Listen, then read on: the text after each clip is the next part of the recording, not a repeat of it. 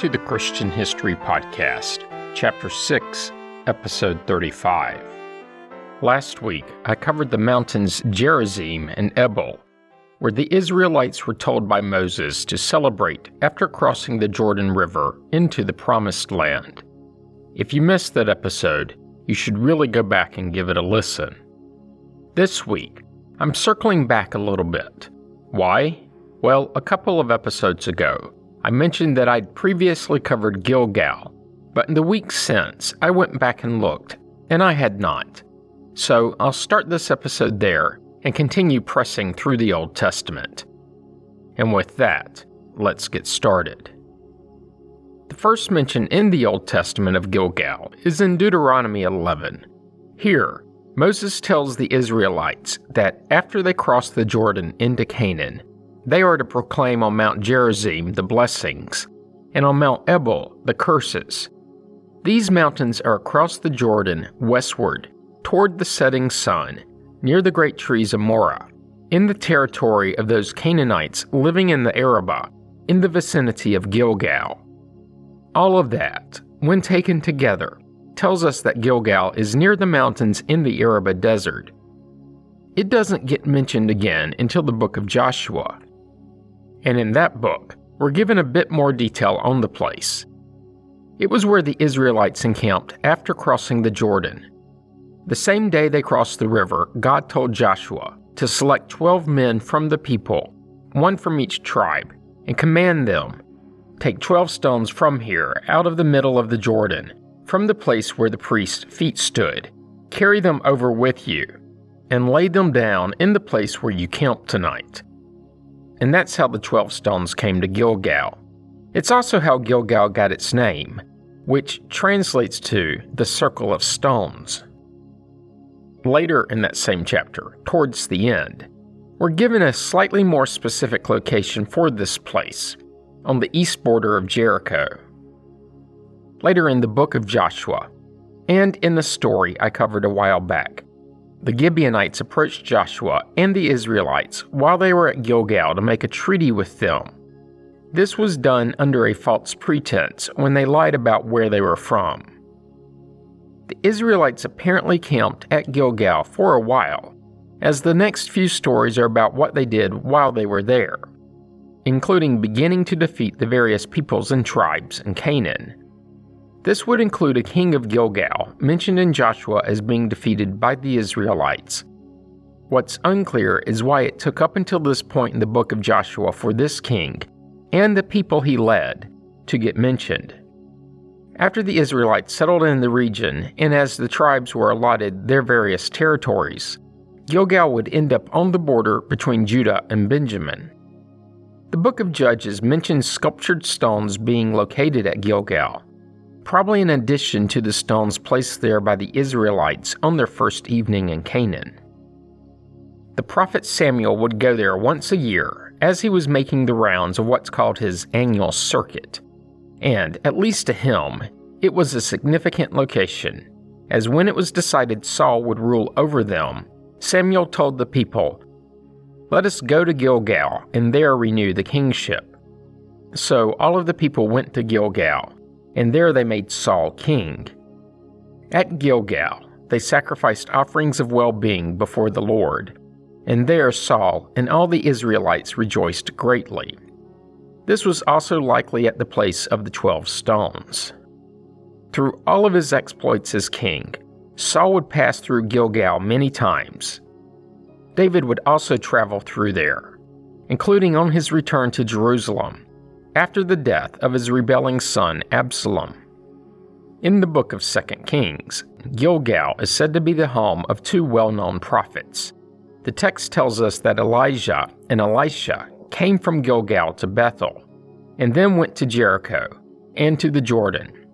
Some interpret this as meaning Gilgal was near Bethel, and not Jericho. Chronicles places it at this same location. The only way to make this work is if there is a different Gilgal. And if Gilgal does simply mean a circle of stones, then it's possible there was a different circle of stones at a different place. If it was at a different place, then some think the second Gilgal is the modern village of Jajiliah, which is about 7 miles, 11 kilometers north of Bethel. These two different places, the potential two different Gilgals, are about 40 miles, 65 kilometers apart, and that's as the crow flies. Travel in that era would have been further, as the land between the two is mountainous, with winding paths. What is consistent throughout most of the Old Testament is that Gilgal was considered a particularly holy place. The first king crowned there, prophets coming from there, or at least passing through, even if there were two different places that shared the same name. Overall, it's thought, based mostly on these two distant places, that in the beginning, Gilgal was this one place on the west bank of the Jordan where the Israelites camped and set up the stones. But as they spread out throughout Canaan, they set up a second and maybe even more circles of stones. And since the word meant the shape, Gilgal was the natural name for all of them. More on that in a second. In Hosea 9, it said that Israel's sin began at Gilgal. What's not clear is if this was meant to be taken literally, as they really did begin sinning there, or if it's more figurative, and they were sinful from when they first crossed the Jordan. The term Gilgal is believed by modern archaeologists to refer to a type of structure, which may then receive additional clarifying names, like Gilgal by the terebinth of Morah, or Gilgal on the eastern border of Jericho. Maybe an easier explanation is that, at least in these two cases, the place isn't simply referred to as Gilgal, but is followed up with a clarifying phrase, by the oaks, or near Jericho. They support this belief by pointing to similar stone circles that have been uncovered, but typically only in the Jordan River Valley and the Samaritan Mountains on the edge of the desert. In these locations, pottery shards have also been uncovered, and these date to the period just after the Israelites crossed the Jordan and the short period of the judges that followed, between about the 12th and 11th centuries BC. These stone circles are typically found on the lower slopes of a hill and tend to have the stones arranged in a pattern that roughly resembles a footprint, or perhaps an elongated oval. They appear to have been set up as an outdoor, maybe a temporary structure, and were not built inside of any sort of enclosure. The thought is that the Israelites worshipped here until they permanently settled in the tribally allocated land. When that happened, they likely spread the worship out too. There have been a few parallels and contrasts drawn. Some see the footprint shape arrangement as similar to what archaeologists occasionally run across in Egypt, but the placement of the stones on the lower portion of hills was in contrast to the Canaanite practice of placing their idols and worshiping on hilltops, in a high place. Finally, in the outside record, the Koine Greek equivalent word appears on the Madaba map. I've mentioned this map a few times, but it's been a while. It's a floor mosaic in the early Byzantine church of St. George in Madaba, Jordan, with the tiles laid in the 6th century AD. Parts of the mosaic contain the oldest surviving original cartographic depiction of the Holy Land, and especially Jerusalem. And that's it for Gilgal. Moving along. Deuteronomy chapter 12 is a reiteration of the dietary laws the people have previously been given, but no new people, places, or things are introduced. 13 is similar, with Moses re-warning the people about the consequences of worshiping idols. And still, no new things. 14 circles back to the dietary restrictions and a word on tithing, with a bit of an economic update. Previously, as the Israelites wandered, they were in close proximity to the tabernacle. Transporting the literal fruits of their labors, grain, livestock, and the like was easy. But now Moses is making accommodation for when the tribes spread out all over Canaan. When this happens, in his words, he tells them, "If, when the Lord your God has blessed you, the distance is so great that you are unable to transport it, because the place where the Lord your God will choose to set his name is too far away from you, then you may turn it into money. With the money secure in hand, go to the place that the Lord your God will choose. Spend the money for whatever you wish, oxen, sheep, wine, strong drink, or whatever you desire. And you shall eat there in the presence of the Lord your God, you and your household rejoicing together." To be clear, this isn't the first mention of money in the Bible. That occurred way back in Genesis 17, when God is giving Abraham religious instructions. It isn't even the first time money is mentioned in a religious context. That was in Exodus. But it does show that Moses was thinking through how the religious rites and traditions would have to be adjusted as the people grew in number and spread out over a great area. Other than that, there really isn't anything new to cover in chapter 14. 15 continues with Moses reiterating the law to the people, and continuing in a sort of economic sense. Debts are forgiven after 7 years, but only if the debtor is a fellow Israelite. Do not borrow from foreign countries, but feel free to lend to them. That way, the Israelites can rule over the foreign kingdoms, but will never be in debt to them. Treat your neighbors well, especially if they are in need. Foreign slaves are fine, but a fellow Hebrew, if they are in debt to you, can be taken in as a slave, really more of an indentured servant, and must be freed after 7 years, unless they make the decision to remain. Then there's more on livestock offerings, and that's the chapter. Moving along.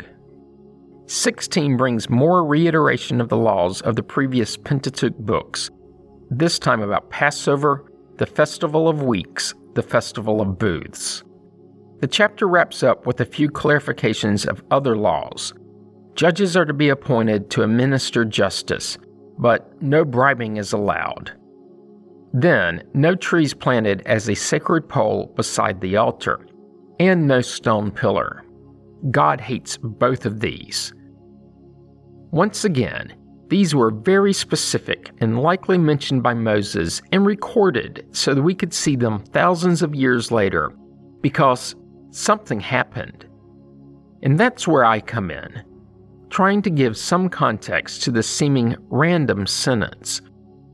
At least as much context as I can discern from the inside and outside records. So, in this effort, I'll spend a couple of minutes on what these ancient poles were, at least the little that we know. But before that, a sidebar, a slightly different one. The Bible, both Old and New Testaments, are chock full of both figurative and literal stories. The literal ones, like the years of wandering, or the tale of the Canaanite wooden poles, are easier to understand. But still, we're thousands of years separated from those events, and in need of context to understand what these things were and what they could possibly mean to us. The figurative stories are even more so. And when I bring up that parts of the Bible are figurative, I usually elicit an argument, until I point out the parables. These are completely figurative, but set in a context the people hearing them firsthand could understand. But figurative language is difficult to understand without a firm footing in the context it's being told. And that's one of the foremost reasons I decided to do this podcast. How much more does the story of the Good Samaritan mean when you understand that the audience hearing it for the first time knew of the Samaritans, and the Jewish people in the audience, including the disciples, had been taught from their first day on earth that the Samaritans may at one time had been their brothers, but now they were their enemies. But in the parable, if they could do good, then everyone could. And there was another underlying message. They were under God's grace, too. But here we sit, about as far removed from that context as we can imagine, and hearing that a Samaritan, who we really know nothing about, can be a good person, much of that message would get lost. So I tell of the Samaritans, who they were and why they didn't get along with the Jewish people, how deep that bad blood was, and how they are still there, less than 1,000 of them, living at the foot of Mount Gerizim today. My point is, context matters for understanding. That sidebar done, and back in Deuteronomy, the text reads, "You shall not plant any tree as a sacred pole beside the altar that you make for the Lord your God, nor shall you set up a stone pillar, things that the Lord your God hates." At least in the New Revised Standard Version. The NIV calls the pole a wooden Asherah pole, while the King James is much less specific than those two versions, reading, "Thou shalt not plant thee a grove of any trees near unto the altar." Keep in mind that, and like I covered in the very beginning of the podcasts, in the episodes in Chapter 1, for the most part, all three translations of the Bible that I use for the podcast use essentially the same source Hebrew text, and are just translated differently into our modern English. The differences, especially between the NIV and New Revised Standard, since they were done within years of each other and translated into the same version of English, well, those differences are primarily due to the choices of the translators. In this case, it seems the NIV chose to be more specific with the use of the word Asherah, which gives me something to explore. An Asherah pole is either a sacred tree or a wooden pole that was planted or erected near Canaanite religious locations. And this is why the Israelites were told not to put them near the altar. Doing so would be to conflate Canaanite religious practices with Hebrew ones. In the Canaanite tradition, these poles were set up to honor the Ugaritic mother deity Asherah, the companion of their supreme male deity El. Asherim poles, the plural of Asherah, are mentioned in the Hebrew Bible in the books of Exodus, Deuteronomy, Judges, Kings, Chronicles, Isaiah, Jeremiah, and Micah. And, as you would correctly suspect, the actual mentions vary by translation, just like what is seen in Deuteronomy. Whichever the translation, it's commonly viewed as a Canaanite icon, either worshipped directly or as a representation of the head female deity of their pantheon. The general understanding is that they were made from wood, as the translations suggest. Judges 6 is a bit more direct when we're told that the townspeople rose early in the morning. The altar of Baal was struck down, and the sacred pole beside it was cut down. It would be hard to cut down anything made of something other than wood. The next sentence provides even more clarity, with the wood being used for the fire of a burnt offering. Of course, the Israelite people frequently strayed from the law. 2 Kings 21 tells us of the things King Manasseh did when he ruled over Judah. Among many other incidents, he rebuilt the high places that his father Hezekiah had destroyed. He erected altars for Baal and made a sacred pole. And the high places would be the Canaanite worship sites that tended to be on the top of hills, a literal high place. He also had a carved image of Asherah placed in the temple. 2 chapters later, King Josiah enacted religious reforms that included commanding the high priest, Hilkiah, along with other priests, to bring out of the temple of the Lord all the vessels made for Baal and Asherah. He had these idols burned outside of Jerusalem, then had their ashes carried to Bethel. Since they would burn, then produce ashes, these idols were wooden too. Which gets me to the outside record. And there's a problem. And that's that these poles were wooden. And wood really doesn't survive for the 3,000 plus years that have passed since the Israelites crossed the Jordan. The easy explanation is that whatever poles were erected, even if they survived burning, would have turned to dust long before archaeologists started digging in the area. There are suggestions, though with limited to no physical evidence, but it is suggested that such poles were common in even Hebrew houses during the period. And that isn't as controversial as it initially seems. If the king felt comfortable erecting the pole in the temple, then at least some of the people felt the same about placing them in their houses. Overall, though, at least as of today, that's little more than archaeological speculations. And that's all I have for Asherah poles, groves, and the like. Moving along. All of this gets me to Deuteronomy 17. Don't sacrifice defective livestock. Stone Israelites who worship false gods. Moses gives authority to priests and judges to render judgment, and the people must follow whatever judgment is rendered. Otherwise, they will face the death penalty too. Then a bit of foreshadowing about what will happen when Saul becomes king. Moses sets into place the rules that an Israelite king must follow. Essentially, that he is not above the law of the land and cannot unjustly enrich himself. At the end of these rules is a promise that if he follows these rules, he and his descendants will reign long over his kingdom in Israel. We know how that turned out. With Saul's death, his son Ishbosheth became king, but proved little more than a historical speed bump to Saul's son-in-law David taking the throne. There will be much more on this in a later episode, and that's chapter 17. I'm wrapping up this episode with Deuteronomy 18, having made a decent amount of progress through the book. So it goes when you encounter a section of the text that's largely a reiteration of things previously said and done, and covered. Moses tells the people of the sacrifices made by the tribe of Levi, who would become the priest.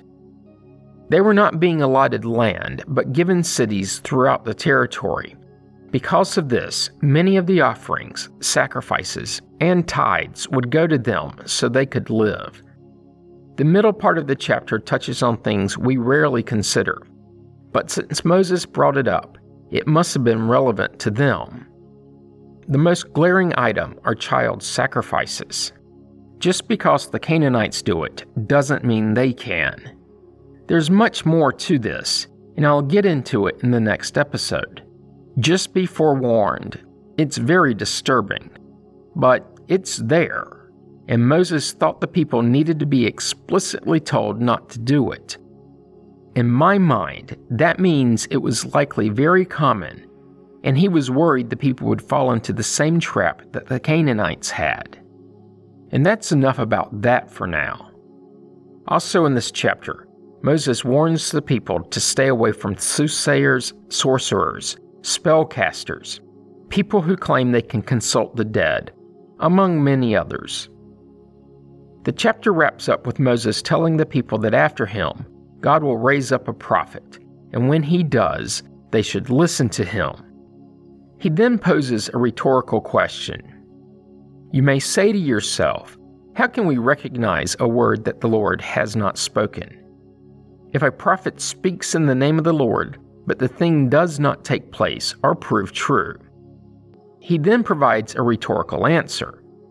If a prophet speaks in the name of the Lord, but the thing does not take place or prove true, it is a word that the Lord has not spoken. The prophet has spoken it presumptuously. Do not be frightened by it. Seems simple enough. Moses doesn't tell them when this will be, or essentially anything else about this forthcoming prophet, except that he will not speak in the name of other deities, and that he will only speak what God tells him to. If he does not, then he will die. And that's it for chapter 18 and this episode. Join me next week when I'll pick up with this one thing I skipped over this week and then press forward. You don't want to miss it. Comments and questions can be sent to comments@christianhistorypodcast.com. As always, you can find information about the podcast on the internet at christianhistorypodcast.com. This week, help others to find the podcast by leaving a positive review on iTunes. You can find the Facebook page by searching the phrase Christian History Podcast as 3 separate words. Once there, be sure to like the page so that it's easier to find later. Finally, if you're enjoying the podcast, subscribe so you get the episodes as soon as they are released and you don't miss out. Thanks for listening, and have a great week.